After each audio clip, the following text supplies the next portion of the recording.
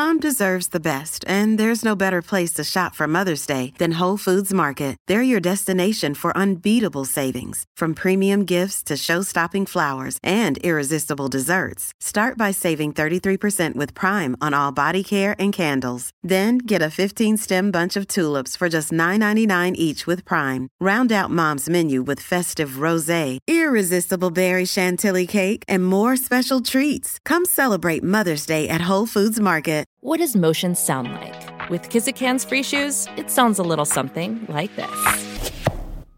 Experience the magic of motion.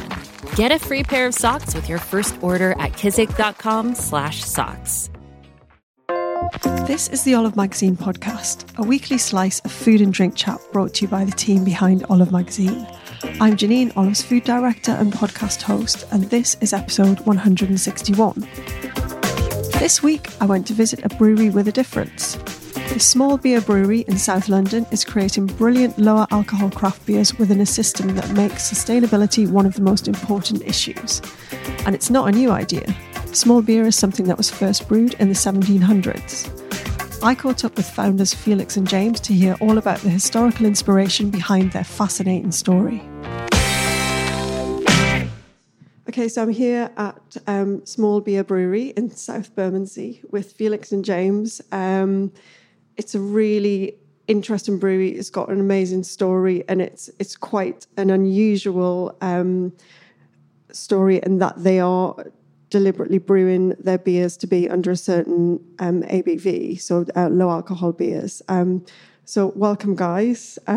Tell me where the idea comes from. Could you explain to people what small beer means in a historical sense? Because I think I picked up on that when I was reading your story. Absolutely. So we've set our upper limit at 2.7%. Small beer, we've effectively defined this beer between sort of non-alcoholic beer up to sort of 0.5%, and then your higher alcohol beers, kind of 4, 5 and above. And so we're set in this bracket between 0.5 and 2.8. So our highest beer is 2.7%.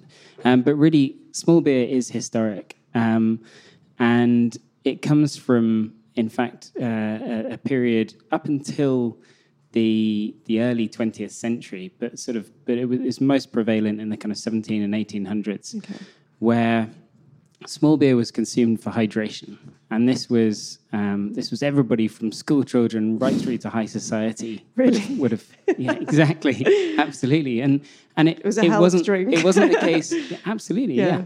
And it wasn't a case that people were stumbling around drunk all the time. I mean, they may have been, but it wasn't necessarily because they were drinking small beer. Small beer was in this lower bracket, and it was brewed, as I say, for hydration, but also for nutrition. Right. And is that because of the water quality at the time? Absolutely. Yeah. So the water quality at the time wasn't good enough for drinking, and in fact, people say it's because it wasn't safe to drink, but actually, in most cases, people were drinking it because it just tasted better than the water that was available at the time. And it sat below the 3% mark, and that's because it's for a very good reason. 3% is the natural diuretic limit for alcohol. So if you're drinking beer above 3% alcohol, you're constantly dehydrating as you drink, whereas below 3%, you're hydrating as you drink. So that's one of the benefits of the beer that we brew today. I like the sound of that. As you drink it, you're hydrating. You're also, it's full of nutrition as well. So you're getting B vitamins, you're getting some minerals. So you're getting selenium, zinc, magnesium at low levels, but they're, you're effectively getting nutrition as you drink the beer as well. Love it. And back in the day then, were people brewing it at home?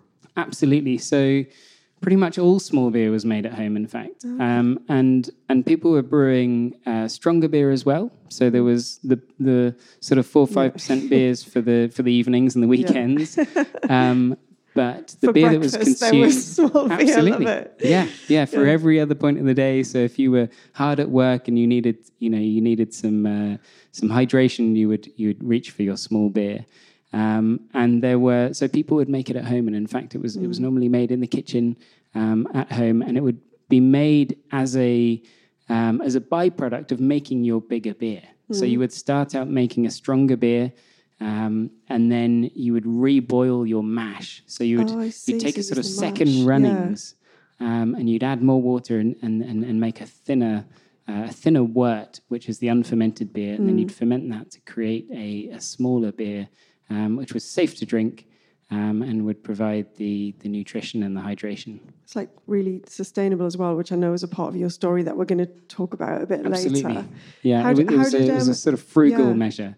But it does differ certainly from the small beer that we make today. Yeah. So the small beer that we make today, we specifically brew to that strength. So we're not making it as a byproduct. You're actually doing it as a science. Correct. Yeah. How did each of you come to this point now where you're brewing this incredible beer? Like, what was the journey? So I'm a brewer. Oh, okay. I've been brewing beer now for 14 years. Both on a sort of homebrew level, but then also as a career. So I was working in much larger breweries, worked my way down to sort of smaller businesses. And in fact, I met James working at Sipsmith Gin Distillery. Oh, okay. We love Sipsmith. We've been down there, actually. It's a brilliant set. Oh, excellent. Yeah. Good. They obviously make some slightly stronger stuff. Yeah, stronger. But a lot of love in there as well. Yeah, absolutely. Yeah. So James's background was very much, well, maybe I should let you speak, James, but it was very much in wine and spirits. Yeah. And he was, in fact, at Sipsmith pretty much from day one. I might pass over to you. No, that I was. And obviously an amazing story, as you say, behind Sipsmith, and a huge amount of love, care and attention that went into the production of the gin there. And as Felix mentioned, he's got a wealth of experience within the brewing space, production, down to yeast management and culture, which not light reads, but incredibly important, particularly given what we're trying to achieve, what we believe we are achieving here. But we'd been looking at this space, which stemmed from going into your local pub, maybe over a social lunch, scanning the pump clips and finding that the ABVs on the beers was creeping up and up and up. It was up and up, wasn't it? We were saying that before the DIPAs, at like 7, 8, even 9%. Totally led by the craft. Which is brilliant. Great flavour profiles. Problem was, if you were having a social lunch, you'd have a couple of those. You're basically resigned to a written-off afternoon. Yeah, exactly. Or a bit of a cloudy head the next day if it was a Tuesday night catch-up with friends. And you, Janine, very rightly touched on this at the beginning in saying, I drink beer because I love great beer. Yeah. And that's exactly what we said. We drink beer because we love great beer. It didn't need to be 5 or 6 or 7%. It just had to taste like a great beer. And I think the reality is we're all so busy now, whether it be family or work or lifestyle, or you simply want to get up early the following morning because you're going for a run. People don't want to forego that social occasion of the night before, seeing friends, seeing family, enjoying great beer, great drinks. But less and less now do they, or did we, want the slowdown that's so often now associated with a 5 or 6% beer. Yeah. And that's what inspired us to look at reworking the entire brewing process to focus on flavour maximization over alcohol creation. Because at the other end of the scale, you have the alcohol-free, don't you? Or which actually is, at the moment, is huge. There's so much coming out. I mentioned to you before, I did dry January. I drank my way through quite a lot of 0.5 or whatever, which is considered alcohol-free. Some all right, some really not all right, But that market has exploded in the last year even. You're so right. And I think the amazing thing about the alcohol-free space is that ultimately it's been led by big brands with big budgets who can talk about it as a category. Yeah. So what's fascinating about the small beer space, and indeed the history and what we're looking to pioneer, is not only the new production methodologies, but also the fact that small beer is back. Yeah. We don't have those big marketing budgets to tell people that, so it's very much a word of mouth. talking about the provenance. It's fascinating the number of people that say, gosh, small beer reference in some of the Dickens or of course. Shakespeare's writings. You're like, absolutely it was. And people have heard of it. Oh, it was drunk as the alternative to water. It was far better for you. Absolutely. Yeah. And I think it's now down to us to share that small beer is back. Our belief is that it's tasting better than ever. And as I say, and that it is available in your local shop or indeed pub.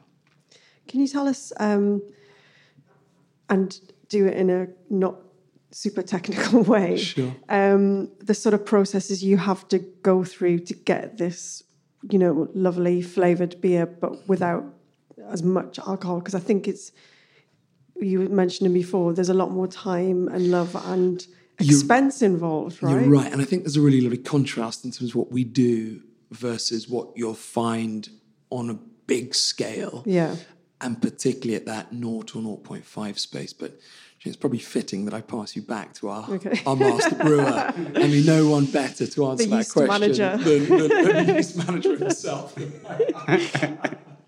Absolutely. Well, wonderful title. So there are basically 3 defining factors that we abide by to make small beer. Yeah. One of them is that we start out with amazingly good quality ingredients. Yeah. The very best ingredients that we can get our hands on. Certainly not the cheapest, but the very, very best in quality. And then the second point is our production methodology. So we actually start out in the mash, so where we're combining the malted barley with the water.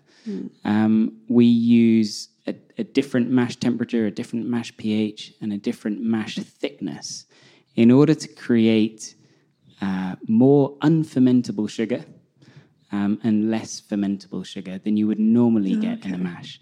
And actually, we start out with the same amount of ingredients as you would use to make a 4 or 5% beer. And that seems quite inefficient in a way, but it is efficient for us because we look at efficiency differently. So we're aiming for flavor efficiency. That is our absolute target, is just striving towards flavor efficiency at every point.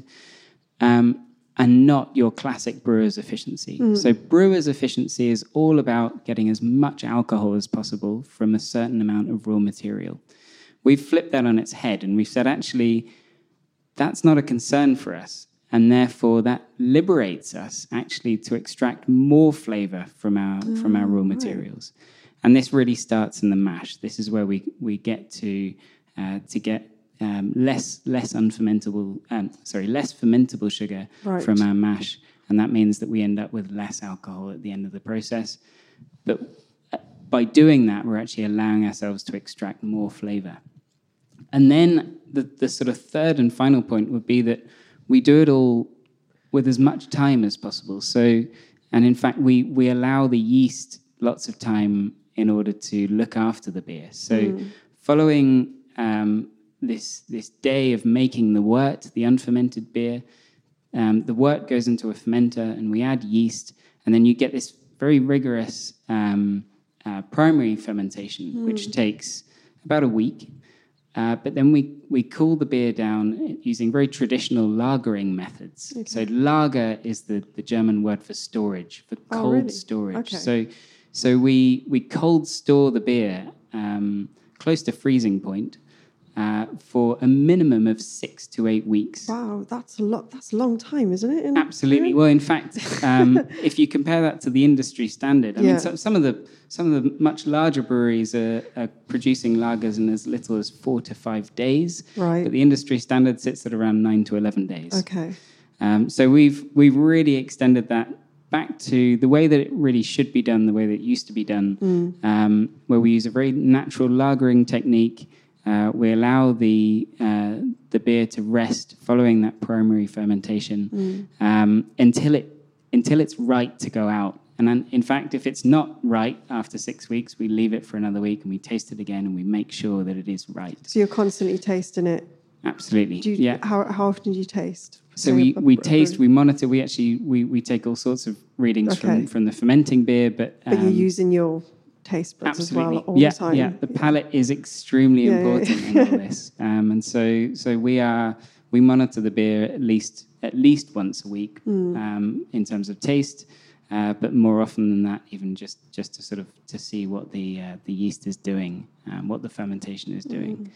And so at the end of that process, we end up with this fantastically clear, naturally clear, and naturally flavorful beer. So actually, during that secondary fermentation period, that lagering period, the beer is developing even more flavor, and it's naturally clarifying. So it means that we don't have to use clarifying agents, which are quite often non-vegan. So they might be made out of fish, like isinglass. Yeah, correct. Which is fish. Is it? Something horrible like that? It's the swim bladder of sturgeon. Who discovered that? Like, come on. Absolutely. Do you know who discovered, like, using a swim bladder of a fish would be a clarifying thing? That's another story. Yeah.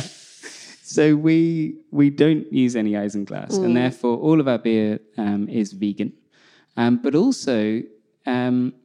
Because we leave the beer for such a long time with the yeast is actually breaking down the gluten within the beer as well. So our lager is completely gluten-free. Are you allowed to say that on the bottle? Because I know gluten-free is hard. Absolutely. You are? Oh, yeah. Yes, in fact, we sit below that 20 parts per million limit where you can call beer gluten-free. Yeah. And in fact, we are the only brewery that we know of to be making gluten-free beer using a completely natural method. Wow. And so often, if you are using, so we'll come back to this idea of kind of how the other breweries are making non-alcoholic beer, but actually just making gluten-free beers. Gluten-free beer is something that is booming at the moment. There are so many breweries and there's so many making people gluten-free beer, turning them out. Yeah. And yet they're using enzymes to break down the gluten, and those are unnatural additives. They're going to add something to the beer, aren't they? That's it. And then flavor. Once you've broken down, the enzyme is not specific to gluten, so it actually breaks down a whole host of proteins. And you lose all of the nice tight head on the top of the beer as well. So then you have to add in more bulking agents in order to create that head. And so you start this sort of this knock-on effect of having to add more and more additives. So you've got a list of no things that you don't do, haven't you? I was looking on your website, which is quite fascinating because I didn't realise all of that stuff just happened in brewing naturally. Yeah. So we So did you start out with like I'm thinking like, coming down Small Beer today, I love breweries, so I'm biased, but it's a really beautiful brewery. We've got all these huge like metal cylinders on one side. You've got a little bar here. It looks properly. I mean, obviously it's professional, but like, how long in the making is something like this to put together? Because it's, everything you've said. Like, it sounds like you had a manifesto about how you were going to work, how you were going to do things, how you were going to, not cut corners, and that's a huge commitment, isn't it? Absolutely. So James and I first came up with the concept. It was almost 4 years ago now. But it was when we first set out. In fact, we were brewing on a very small scale, just coming up with a beer that really we were brewing for ourselves. Yeah. We wanted to be able to drink this lower alcohol beer, but we thought actually if we can do this well, it might be something that. So what sort of volume are we talking about? Is this like in your back? Is in your shed? It was indeed. Yeah. Oh, was it? Okay, you hit the nail on the head there. It was absolutely. We were brewing on a homebrew scale. On a homebrew scale. Okay. In my back garden. I think this is encouraging for people to hear. You see, because I quite like that idea of like you start out with a plastic bucket and whatever, and then you end up with. The fact is we haven't stopped. Right. So in fact, we started developing the recipe and indeed the process in the back garden, but we actually still use our pilot plant, which is effectively my old brewing kit, my old home brewing kit. We use that on a day-to-day basis to develop new methods in order to make our beer just that much better. And we're generating vast amounts of primary research. We're really keen on getting as much information as possible together so that we have a better picture of really what constitutes a great tasting lower alcohol beer. So we're generating vast amounts of data, and actually we've started brewing on a much smaller scale even in our lab here at the brewery. Like a micro brewery. Absolutely, yeah. Stick around to hear more from James and Alex, including how they are putting sustainability at the heart of the brewery. Are you sharing your knowledge? Or are there other people out there who want to do the same thing, who are coming to you and asking questions? And I think eventually we'll get to the point where, I mean, at the moment we are still the only brewery in the world to specialise in making just this lower alcohol, this small beer. Hopefully you're at the front of a vanguard of people doing it. And we welcome, all of the, as you say, that there may be home brewers sitting there at home or people who've never brewed before who are thinking, well, could I get into brewing on a small scale? Please do, and please be the next, the next in that vanguard of small beer brewers, because it's great if people are, if other breweries are joining us in this charge. That small beer becomes something that actually everybody knows about and everybody can enjoy. But as you're saying, that we are, I hope, will remain at the forefront of that. Tell us about some of the environmental, sustainable stuff that you're doing, because that's a really interesting story. Because obviously there's potential for a lot of waste and water used and things. Well, I think from both of our backgrounds within the drinks industry in different arms of, from gin to wine and beer, the industry is incredibly resource intensive. It does use a lot. Yeah. And that was one of the key threads of our business when we set out. We said, if we're going to do this, we want to do this as responsibly as we possibly can do. And we talk a lot, and I think, as is right now, about what one does, not just being good for business, but also being good for the planet. And I think now it's more relevant than ever. We run, as we know it, the country's only entirely dry floor brewery. Okay. So, and it's a massive contributing factor to reducing the water that we use here. Okay. If you've been to many breweries before, as we know, but you'll probably have seen the brewers. Wellies, squeegees. I was thinking, well, what does dry floor mean? But then I was thinking back to being there and seeing them like just hosing down the floors. Huge amounts of drainage, hosing down the floors, as you say. You won't find a single drain in the floors here. The whole cleaning process that we undertake is very much a dry process. You won't see the grain being thrown from the vessels onto the floor and then hosed into the water systems. Okay.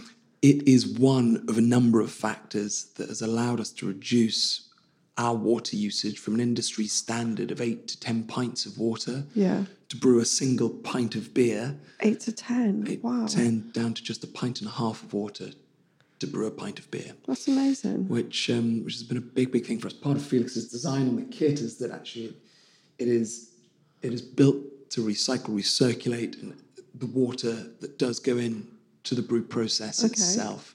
It's a fascinating setup, and I think for those listeners, those who'd like to come down and see it, would be very, very welcome to do so. It's an incredible space to come and see. I suppose the second piece is that the brewery, from an electricity point of view, is run off 100% wind water solar power. Is it? But it's also then fascinating. Amazing. Where's the generator on the roof? Everything's up on the roof. Kind of guy. No, that's fine. I'm fine. I don't need to see the roof. It doesn't look quite as glamorous. But then everything from the labels to the boxes, even the business cards, aren't just recyclable, but they're all made from 100% recycled materials. Okay. Which is a big, big thing for it. Fascinating as well that to buy recycled is considerably more expensive than it is to buy virgin. Crazy. But that's just because there's simply no demand for it. Yeah. And so suppliers don't create it. Yeah. Because for us as producers, it's very difficult to get it, even though there is an abundance of said material.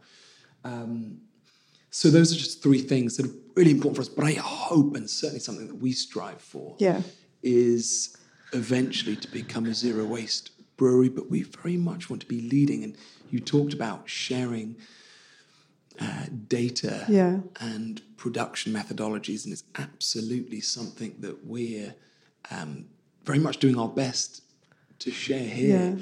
So actually it can be done.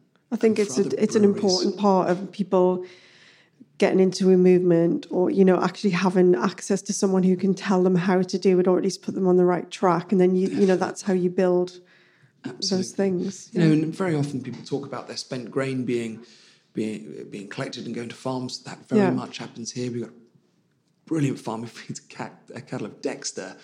You know, the small little Dexter cows with our grain, which completes the whole cycle. Which is nice. It's not getting thrown onto the floor. It's not getting hosed down into the water systems. It's actually going back absolutely, and it completes the cycle here for us rather nicely. So they're just a couple of things, but I hope that we can very much support and lead in that charge when it comes to responsible production within the industry, because does that entire industry really need to support change?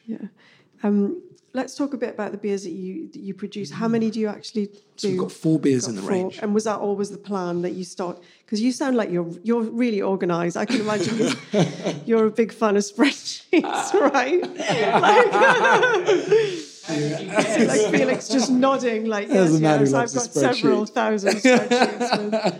It just it sounds like everything was planned meticulously. So we knew the beers that we wanted to create and the time frames with which we want to release them. We're not a brewery that releases a new beer every month. As Felix touched on at the start, we brew classic beer styles below 2.8%. Yeah. We have 4 in the range currently. We launched with 2. Yeah. We launched with our classic Pilsner style lager. Felix touched on the lengthy lagering periods that goes through. Pilsner's defined by the use of the Czech hop Sarts from the town of Pilsen. Sarts is a noble hop. Yeah. If you were to reference wine, it would be like an old world wine. Sarts would be like your left bank Bordeaux. It's refined. It gives you this lovely floral nose, but a nice continental bitterness on the finish. Just a little bit of a bite on the back of the palate. Yeah. And that's met with 2 New World hops. And if you were to reference New World hop to a Australian Shiraz, they're more fruit forward. They make themselves known within a beer a lot more than your noble hops do. And the 2 we use, one is called Galena, which gives a little citrus, and one is called Mosaic, which gives a little stone fruit. Okay. But our Pilsen style lager it's beautifully clean. It's incredibly crisp and really fresh. It's an exquisite expression of a lager. Yeah. And then alongside that, we launched a dark beer, a dark lager. That's the one I had. I love that beer. It's so good. Which is coffee, toast, and dark chocolate, and it's got this little wisp of smokiness. If you like stouts or porters, I love stout. I think stouts and porters so often get kept for the deep, dark depths of winter. Yeah, and that's the thing, because it's really refreshing. You get you get all of those flavours that you said, but on the back of it, it's light. It's like light, and it's like drinking. It's like something out of Charlie and the Chocolate Factory. Like you kind of expect one thing and you get something completely different. So often dark beers can be so heavy, and they can feel like really a heavy meal. As well. And you have 1 or 2 and you think, or they're so strong that you have 1 or 2 and you're like, actually, that's me done. But the joy of it is, it's a dark beer, as you say, you could enjoy through the summer, or you could enjoy through the winter, because you get those lovely characteristics. But you've got that lovely, light, refreshing, lagered finish. Where does that style come from, the dark beer style? Is that something that people have been brewing for a while, or did you invent it? I mean... We did not invent it. Wow, gosh, Felix, you look like you're... Felix is jumping in, come on. Dark lagers, so then it's not a style that you find in the UK so much. No. And in fact, it's always been... Dark lager has been my favourite style of beer for some time. And there do exist some dark lagers on the continent, so in Germany and in the Czech Republic, but they tend to be much richer, almost quite sort of syrupy in a way. They're so thick and so heavy that they are probably sort of they're a better comparison with our stouts and our porters. If you look to the New World, and in fact to sort of Central and South America, you'll find some dark lagers there that are a little bit crisper and more refreshing. And that was the sort of inspiration for us, was that sort of more refreshing alternative. No, it's really unusual. I would definitely urge people to try that one, if anything. And what are the other 2? There's the The pale. So then we launched. In fact, last summer we came out with Steam. So Steam beer, is fruity, but it's also it's quite rich. So so on the nose you've got some wonderful sort of tropical fruit notes, but then on the palate you've got all this rye and wheat, which make it a lot more robust. So it's almost a chewy beer. It's it's got some real body to it, and it's got a really nice thick white creamy head. And it's great for your sort of, your bitter drinker. Yeah. Maybe if you like IPAs as well. It's that sort of, it's sort of in that sort of neck of the woods. Almost sort of halfway between a lager and an IPA. Okay. That's the sort of easy definition of a Steam. Again, goes back to an old German style of beer, which you won't really come across anymore. We've sort of brought it back from the dead. But Steam beer was big in Germany in the late 1800s. And then finally we have our Session Pale. So Session Pale, we just launched very recently, just in the last 8 weeks. And it is an amazing beer, particularly for the summer, but it's refreshing. It's got all these wonderful, juicy, sort of mouth-watering hop character. So you get all this fantastic sort of fruit on the nose. It's got a lot of mouthfeel, sort of in the mouth. You're actually getting not just the sort of the malt character, but also a lot of the hop flavor. It's a little bit more rounded. It's not a lager after all. It's a pale ale, so it's much more rounded in the mouth. You're getting some of the oats and the wheat that come through there, and then it's got a really nice, clean, crisp, quite bitter finish. So it's really hoppy. And it just brings you back for a little bit more. Yeah, what's great about that, though, is that you've kind of covered within the 4 styles quite a lot of ground for people for tasting or trying something new, or something that a particular flavor that people enjoy. They'll find it within that range as well. Absolutely. Are you planning on expanding at all? Are you just going to? Oh no, you've just launched one, haven't you? Don't want to rush you forward. You've just 8 weeks. Watch this space. Yeah, watch this space. And about the space, because it is this lovely. You've got a little bar here. Do you do events and things? Absolutely. Yeah. So we run events. So 2 or 3 nights a week, you'll actually find live music here. We run our own... If only I didn't live on the other side of London. Crouch End to South Bermondsey is quite a hike. Absolutely. Well, I mean, I'd like to say it really is worth coming down for. So you must, please do. But we do live music, we do comedy, we do yoga here up on the mezzanine. Brilliant. In fact, I mean, we run all sorts of wonderful events here. We also do weddings, we do team days. Yeah. So there's a whole host of events. It is a very cool space.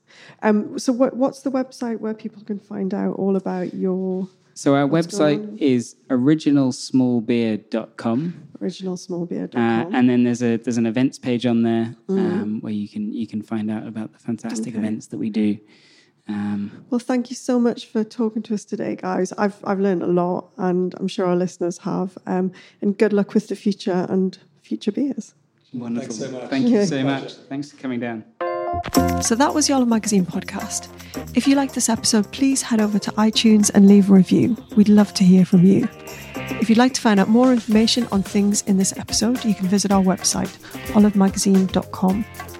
You can still pick up a copy of our July issue on the newsstand now, or go and download the app version. Bye for now, and we'll be back next week with more food and drink chat.